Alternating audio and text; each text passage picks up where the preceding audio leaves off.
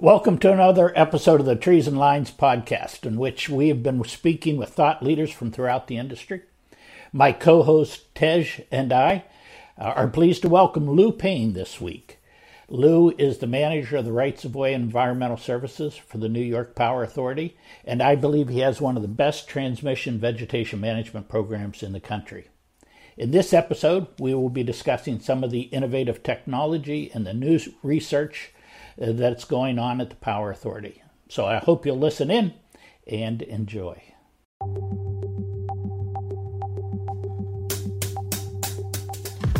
Well, Lou, I want to thank you for being willing to join us today. Always a pleasure to spend time with Lou Payne. Looking forward to hearing what you have to say. Glad you get a chance to meet Tej. Be interested in seeing some of the questions he has for you. Pleasure meeting you. Yes, thank you. And Phil, it's always a pleasure to catch up with you. So, Lou, you have one of those names that I think most of our listeners will have heard. But, before we get started, why don't you just give us a quick rundown of Lou Payne and your program there at New York Power Authority. Okay. My name's Lou Payne. I'm the right-of-way manager with the New York Power Authority. So I manage transmission system here. The New York Power Authority is just a transmission company. We have 1,400 miles of transmission right-of-way, which equates out to about 23,000 acres. I've been here at the Power Authority going on 19 years. Been in the industry probably 35, 36 years, somewhere's in there. I start to lose track of those years after a period of time. So, we've been up here in New York State. We practice integrated vegetation management, and we've developed a system here. We've had it in place for well over 20 years. And so we have a well-established right-of-ways, and that's what Phil and I always get to talk about all the time. So that's just, I guess, a little bit about me. So, Tej, I'll just let you know that, I have a privilege of going around and visiting a lot of different programs, and I'll probably get in trouble for saying this, but in terms of integrated vegetation management, I think Lou's got the program that people should be aiming for. He really sets a new standard. No, that's awesome. Yeah, and part of that is 20 years. People sometimes are skeptical. Does IVM really produce the results? And Lou, I think you can speak to that just a little bit, can't you? Absolutely. And it's something that doesn't happen overnight for sure. And, like Phil said, it's 20 years. It's 20 years in the making, and it evolves over time. There's no cookie cutter approach to this. But one thing I think that I've put in place early on was I developed a long range system-wide vegetation management plan.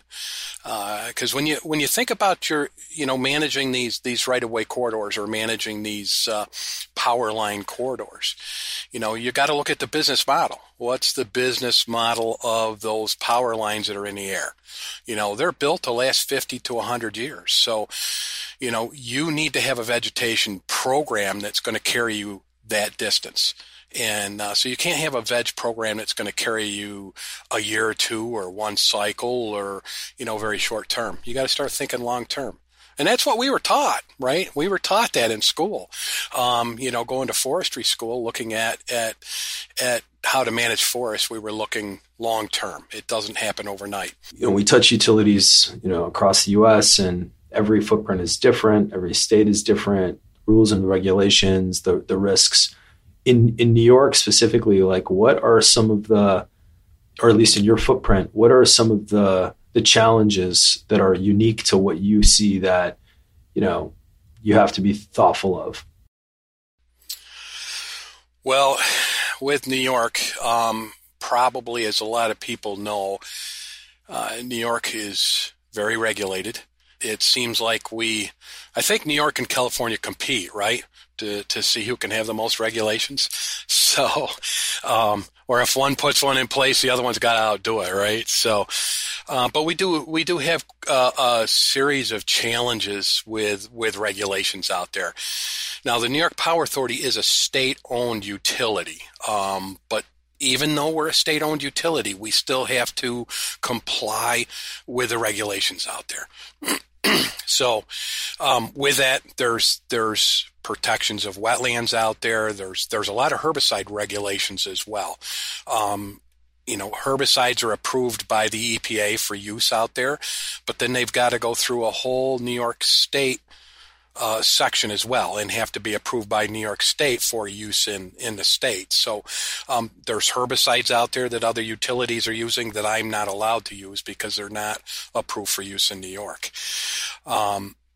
New York also has their Department of Public Service, which puts together the regulations for the utilities, and they specify that the investor owns have to have on their transmission system this long-range system-wide vegetation management plan.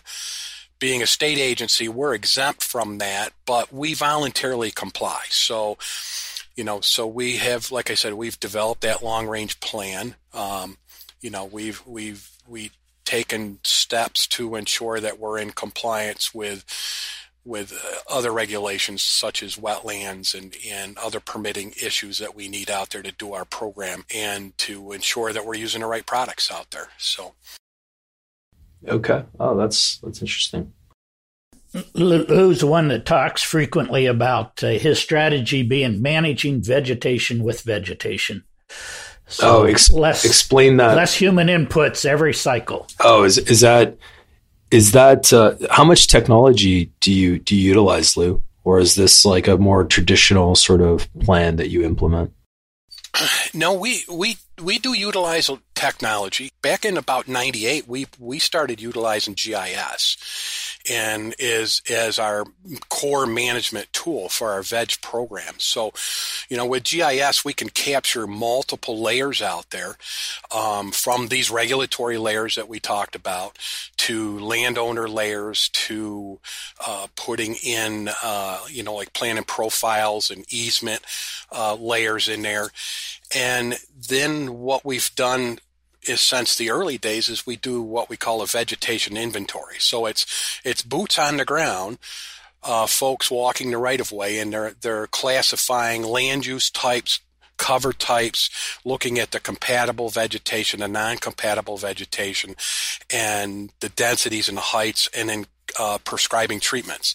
So they snap the polygons into the GIS program. Then that's moved forward to our veg maintenance crews.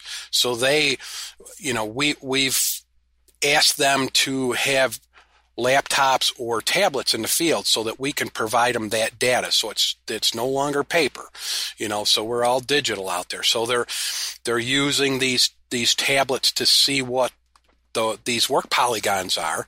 They go out and perform the work, and then they put their data in, the treatment data. So they record the herbicide use, the mixes that they're using, the dates that it's being done, the weather conditions, et cetera, and putting that in there. So we're capturing that at the same time. And then we're able to use that for what we call reverse invoicing. So once we know those polygons have been completed and are checked off by my forestry staff, then my veg management's home office can go in and pull out the ones that are complete and approved and bill for those. So we do use a lot of technology out there. But to get to Phil's point about managing vegetation with vegetation, someday I got to get that T-shirt made up, Phil. And, but I look at this as, we're land managers out here. We're beyond that aspect of trees and the wires. Okay. So I'm managing that compatible, biodiverse ecosystem out there. And so by doing that, we prescribe those treatments. We go out and we target those non-compatibles.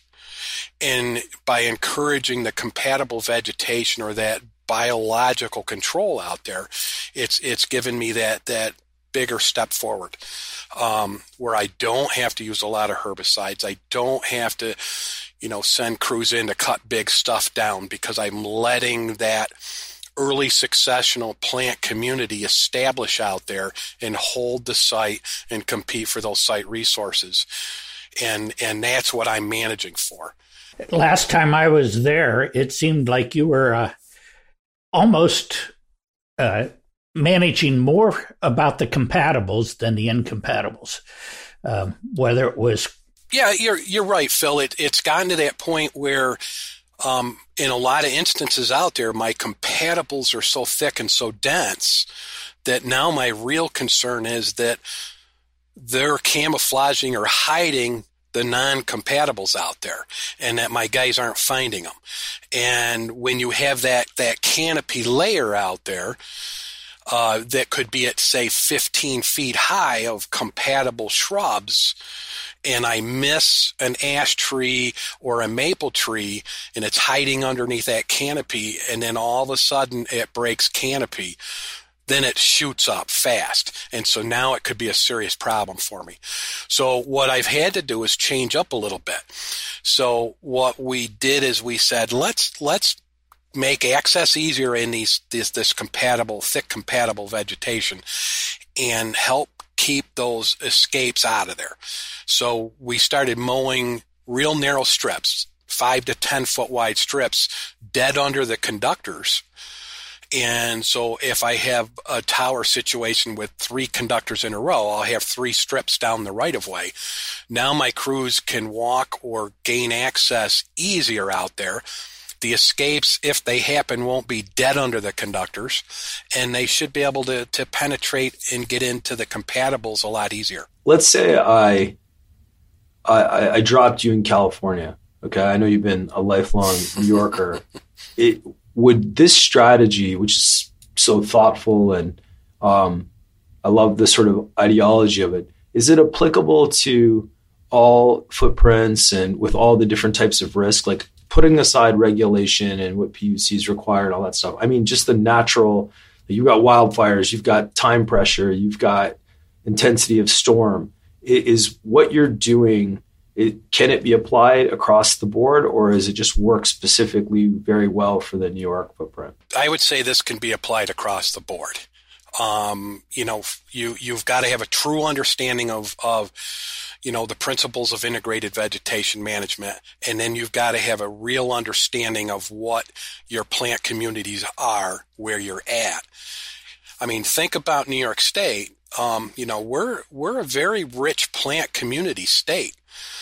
So we have hundreds and hundreds of compatible vegetation plants out there, and non-compatible. So, the ecosystem's a little different. It's actually changing now, as, the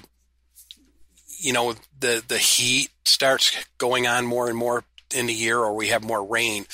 So our growing seasons are changing a little bit in New York.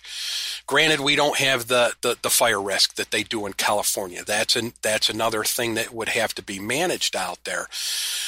But again, if you're thinking of compatible vegetation, say in the Northwest, and you get that compatible vegetation growing on your right-of-way, that's got to be, if it's green and rich, that has to be, almost like an asbestos realm out there for you, because the green rich plants aren't going to burn as well as the dried down plants, or material that's on the ground. So if you can get past, and it takes effort, reclamation, it takes, clearing some of that stuff out of there and get the right of way to where you need it. And over time, I think you could get there and help mitigate some of that fire risk as well. Integrated vegetation management should be able to be done all across North America.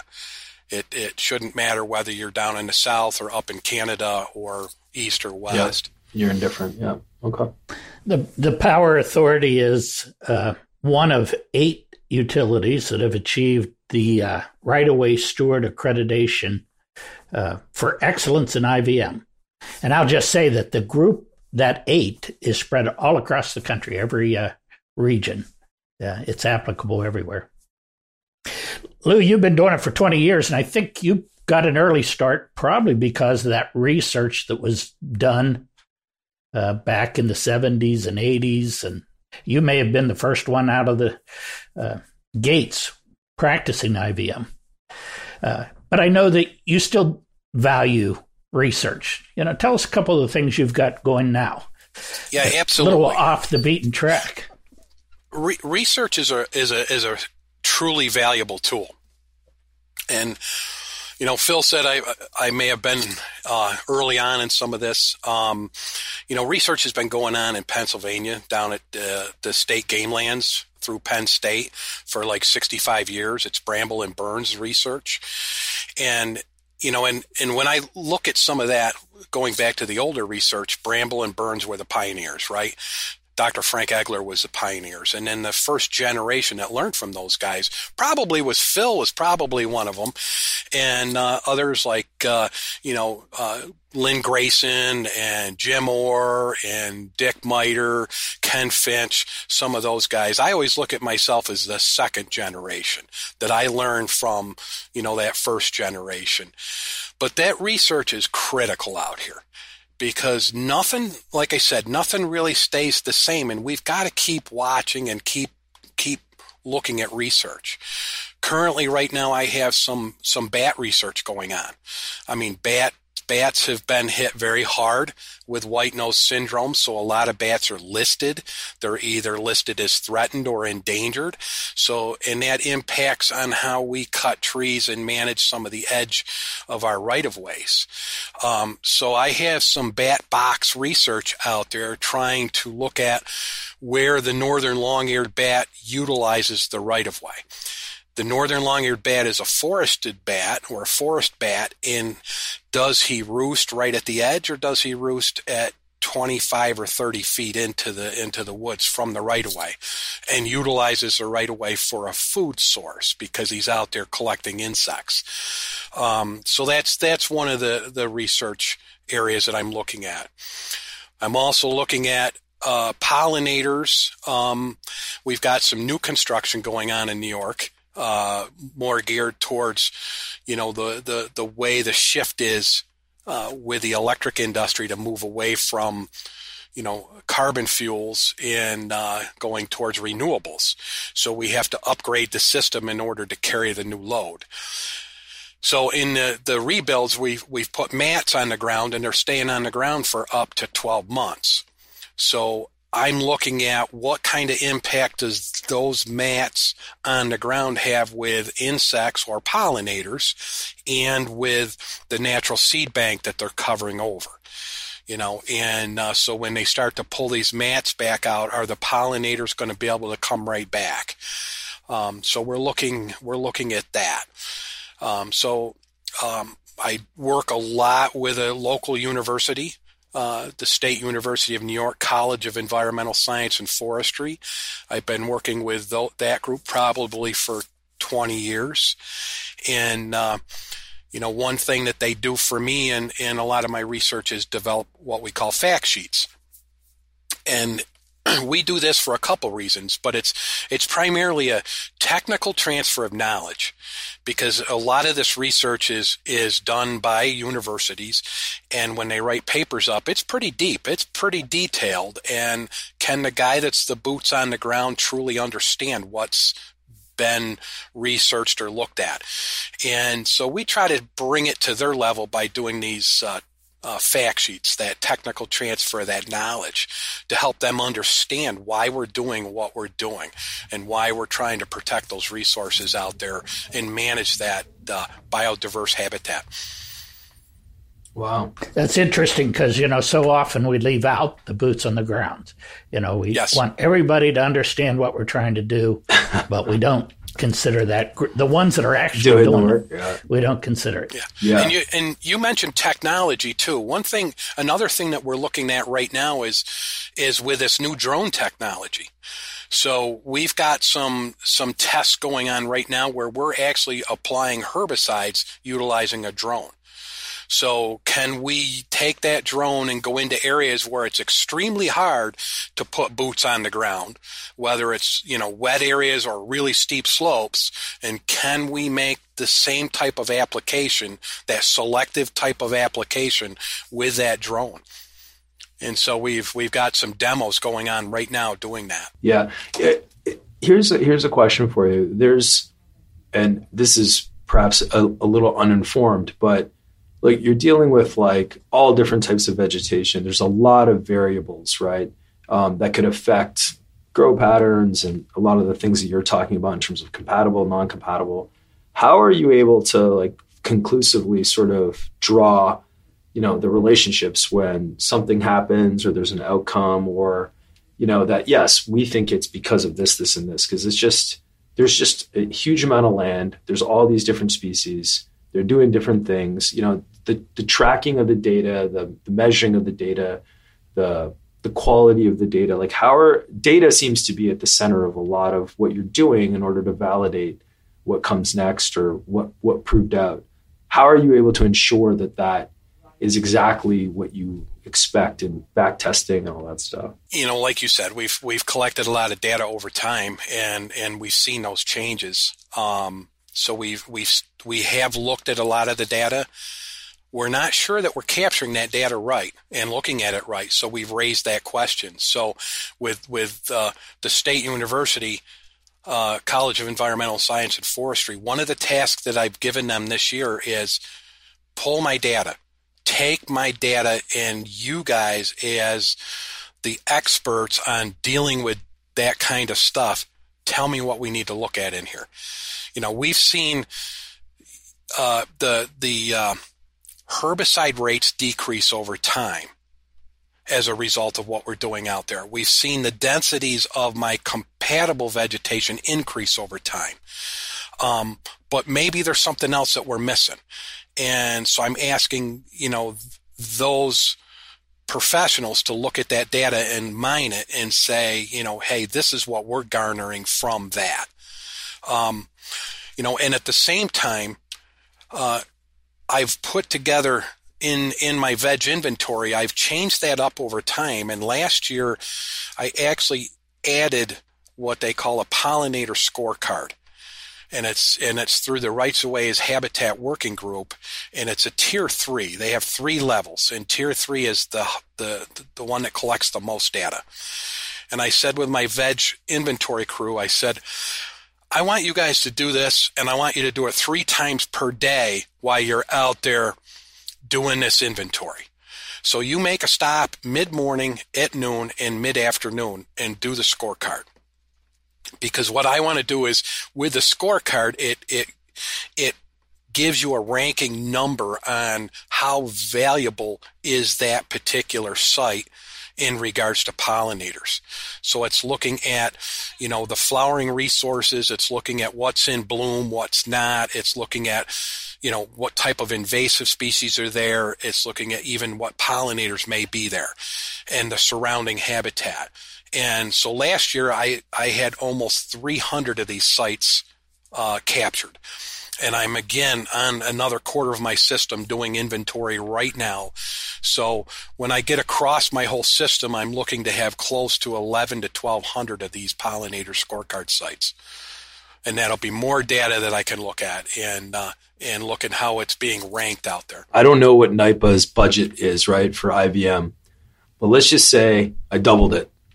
You now have twice the money to work with. Where do you invest that all this extra capital, and would it make a material impact in terms of what you're trying to do, the speed in which you're trying to do it? Like, how would you spend that additional capital to make your program much more effective? Well, I think that's every veg manager's dream, right? I'm Santa Claus. The budget, right? I'm the veg Santa Claus. Yeah. So, one, I think my danger tree program, I would really tighten that down. I currently do LIDAR on a quarter of my system every year. If I had the money, I wouldn't really mind doing LIDAR on my whole system every year. Because it's that snapshot in time. And so when I do a quarter of the system, I only have it for 4 years. So if I could get it every year, I could really see and track changes with LIDAR that way. I probably would utilize some of it again, put a bunch of it into research to keep expanding my research and into training. We try to do as much training as we can with our guys to keep them focused out here. But I think I would certainly put more of it into training as well. Okay. Oh, that's great. A lot of buckets. Okay. Interesting. So, Lou, you have sort of a unique background experience in the company and NYPA, probably in the state as well. And I know you're an advocate, for speaking up, whether it's to your peers at the utility. You're the subject matter expert. Can you share the opportunities you've had and what you suggest to others? Yes, certainly. Phil brings up a good point. When I first went through the right-of-way stewardship accreditation, it gave me an opportunity to bring guys in, and Phil was one of them. Phil and Nelson Money, who we've lost. But both those guys came in and looked my program over, and one of the key things that they told me was, you have a great program here, and you got to tell your story. Okay. And with that, it gave me that push. It gave me the push that I really needed to get out to the industry and start talking. And, what I found in my career is you got to get a seat at the table. You can't sit back, whether it's internal or whether it's external, but you can't sit back and let somebody else make the decisions for you. So you've got to get that seat at the table so you can at least talk about it, right? I've joined different organizations. We have one here in New York State that's called ENI. It's the Environmental Energy Alliance of New York. So it's a group of utilities, and it's typically some subcommittees. So as a subcommittee for transmission, distribution, or land use, I sit on those subcommittees so that I can have that seat at the table to help and understand what the other utilities are facing, and we can work together to solve it. I chair a Category 6 pesticide training committee. On that, there's utility members, there's chemical company members, there's other shareholders on there from DOT to even the regulators are on there, so that I can have that seat at that table too and talk with them. I've joined other groups like EPRI and CIATI and the North American Transmission Forum to ensure that I can have a voice there as well. But it's internally too. One thing I found internally is if I can get an ally internally that understands my program and I pick the right ones, that voice can go a lot further than what I can take it. And a prime example is a sustainability group. Almost every utility has a sustainability group. And the sustainability people, or that group, typically has the ear of the CEO. And so if I can get the sustainability people to understand my program and the benefits what my program can bring to sustainability in regards to ESGs or, some of their reporting targets with biodiversity, now they're talking to the CEO. Now my program gets a little bit of a lift, right? Or a little better leverage. And maybe I get some of that funding, that extra funding that I normally wouldn't get because now it's being driven by sustainability. Yeah. Wow. That's very, very insightful. Very insightful. Wow. Lou, I'm learning a lot here today. This is great. So does Veg Management have any metrics that roll up into your sustainability goals? We do. I mean, obviously we have biodiversity metrics. Where I'm actually partnered with Davy Resource Group, working on a kind of a sustainability or ESG program where we can measure different targets that we have going on out on the right of way, and so we're looking at, beyond that biodiversity aspect, but we started breaking apart what our operations are and what's the footprint of the equipment that we have out there, and can we make some changes there to help with that, and which we've done. I mean, I've asked my vendors to put an electric chainsaw on each crew out there. I have an electric UTV out there I have one internally out there that we're looking at as well to see how that works.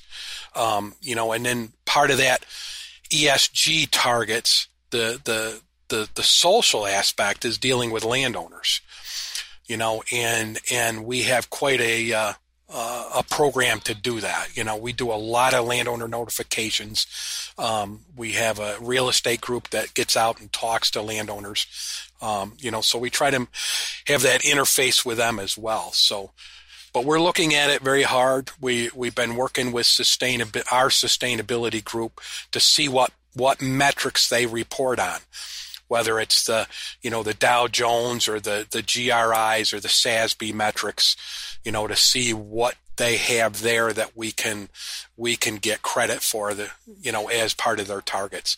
Do you think eventually that a vegetation IVM will be rolled up into sustainability, like in the various utilities, like it'll eventually all become one sort of core group? Possibly. Those sustainability groups have a lot of other responsibilities out there, that they're dealing with corporate wide, from, waste handling to water issues and a whole lot of different issues that are beyond what we typically do on the right of way.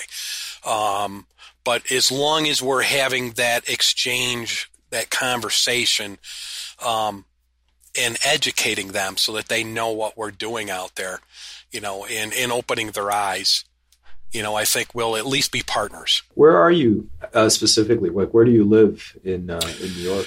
I pretty much central New York.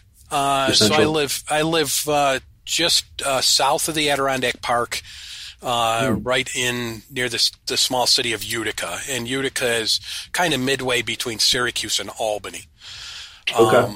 But we have, like I said, we have 1,400 miles here at the Power Authority.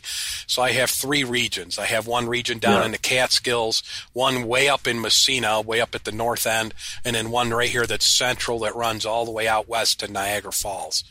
All the fancy locations. I like it. That's right. I like it. Yeah, I lived in New York for a bunch of years, New York City, and unfortunately, I didn't spend as much time in upstate and some of these other areas that are beautiful. Like, friends of mine. I'm Canadian, so I'm surprised I didn't spend more time in those areas. But I've heard nothing but like just green and beautiful. We usually kind of distinguish between us and the folks down in New York City. So we always say we're from upstate New York, or upstate. Yeah, no, I know. So. Yeah, I've heard the clarification. So our headquarters is down in White Plains, which is just outside of New York City. So that's where our headquarters is. So part of what we try to do with these is a little forward-looking. So do you see any trends we haven't talked about, or is there anything? You said you're second generation. Anything you want to share with those people that will make up the third generation? Yeah, and I've been doing that for some time, Phil, and I'm not even sure it's just the third generation. The fourth generation may be in here, and I do believe it is. I think there's some of the younger folks getting into the business are probably what I would consider fourth generation, and they bring a lot to the table. And, I've always said, as I'm sitting in my seat right now, is to start looking at what 15-year-old kids are doing today, because in 10 years they're going to be our next workforce, right? So they're not going to be the ones that are going to use desktop computers, and they probably aren't even going to use laptop computers, so if you want to see where technology is going, start watching 15-year-old kids out there, because they're the ones that are going to bring that new technology to the table, and IVM has evolved over time. Obviously, when the first power line got put in the air, there had to be vegetation management out there, right? So because trees were growing and they got right in the wire. So it was really focused with safety, reliability. and then when we got into, say, the 60s and 70s, the whole environmental movement started to happen. That was the Rachel Carson days. Rachel Carson got involved. Frank Egler was very instrumental with Rachel Carson. And Rachel Carson, if you read her book, Silent Spring, you'll see that she really did understand integrated vegetation management, because she spelled out that, as utility veg managers or roadside managers, that you didn't need to clear all the vegetation out there. You really only needed to clear what was an issue for you, and you could leave all the other vegetation behind. So she knew that back then. And as we started moving into the 80s and the 90s, there was some new herbicides out there. Some standards started to show up. And IVM really became a term, because early on it really wasn't there. It was like integrated pest management or just utility vegetation management. And then you get into the 2000s to now, it got codified into standards. You've got the ANSI standards, the ANSI A300s. But what happened in 2003 was the blackout, right? The big Northeast blackout. And what happened with that is a lot of utilities took IVM, threw it out the door, because they said, we're not going to be the next utility that causes a blackout. So we got to get out there. We got to clear all the vegetation, mow it all down, spray it all, get rid of it all. So they threw IVM out the door. So they really had to restart. So a lot of utilities are back in that area right now where they're restarting their programs and trying to get that IVM component back in place. And, but we're, like I said, we're codified into standards. Sustainability all of a sudden popped up is the big buzzword, even though we talked about it for years out there, that what we're practicing with IVM is a sustainable approach, but that's, becoming the buzzword. Pollinators right now is another buzzword. And, there's going to be more of that happening. And I think there's going to be a lot more focus on protecting species out there than I truly believe it's going on. But now it's going to get recognized more and more, as we start taking a closer look moving forward, because regulations, again, are coming down about protecting species. Prime example that's coming up is monarch butterflies. Monarch butterflies, were put before the Fish and Wildlife Service to be listed, and they said it was warranted but precluded.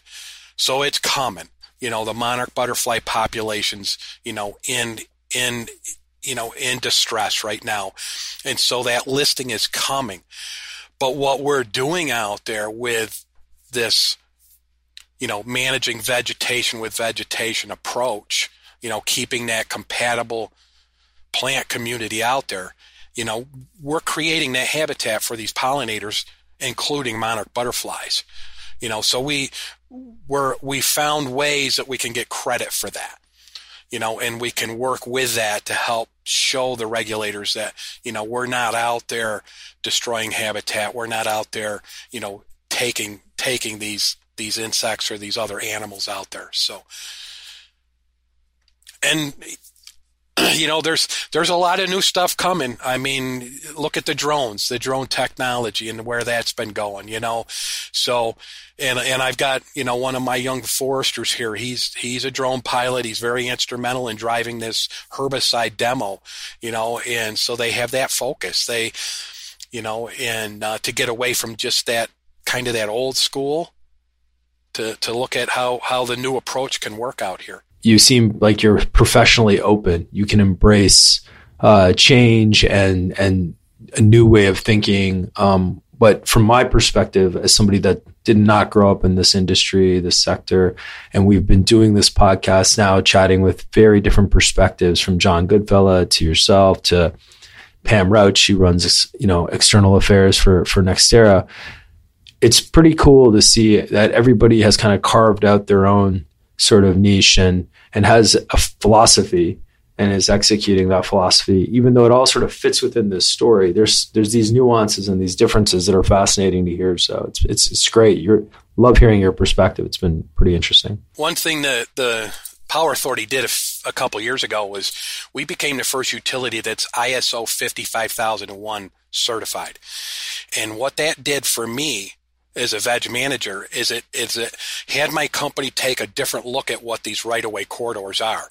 So instead of looking at veg management as a liability, these corridors are now looked at as an asset.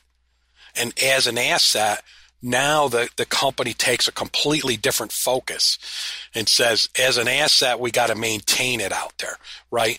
So we build in, preventative maintenance tools in our work management system, and it really helps, and it's been a real plus for us, and it's helped get the money or the budget that we need out there.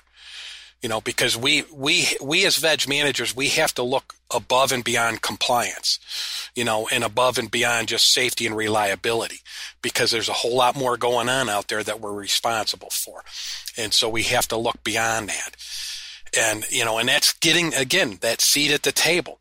Once this became an asset, now I got another seat at another table, to start talking about how am I going to manage this asset. Phil and I are going to have to come pay you a visit and have some dinner and carry this conversation on. It's been a good one. I just have two quick questions for you, Lou. Okay.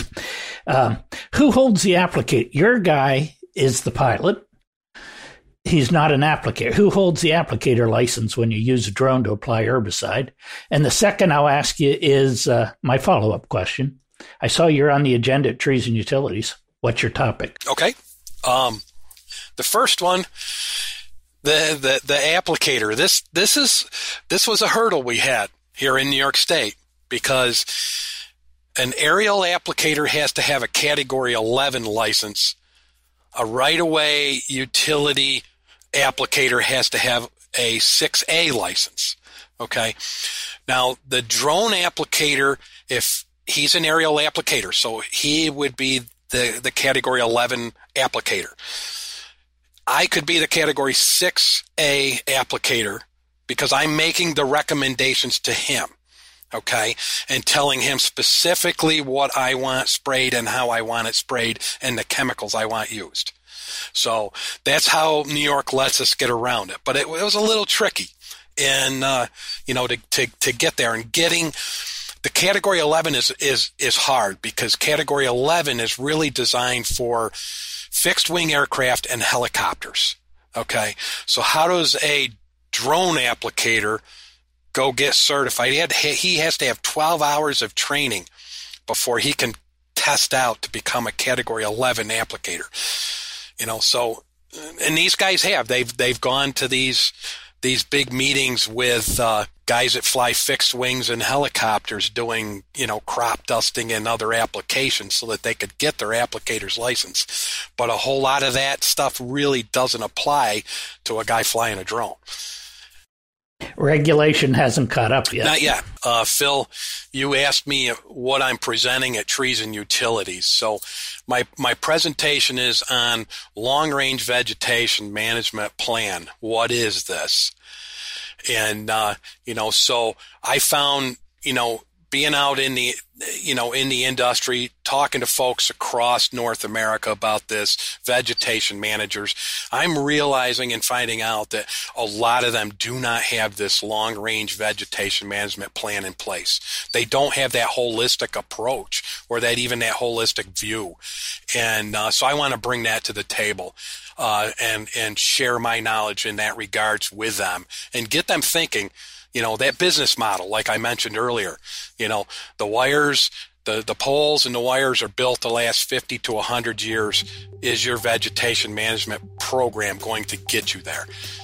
Lou, I really appreciate your taking the time. I know you're busy, but you really have provided a lot of really interesting things for us to think about. We really covered a wide range of topics. So all I can say, Lou, is thank you and keep telling the story. Absolutely. Thanks, thank you, guys. I enjoyed this very much. Yeah, us too. We'll grab dinner soon in New York. All right.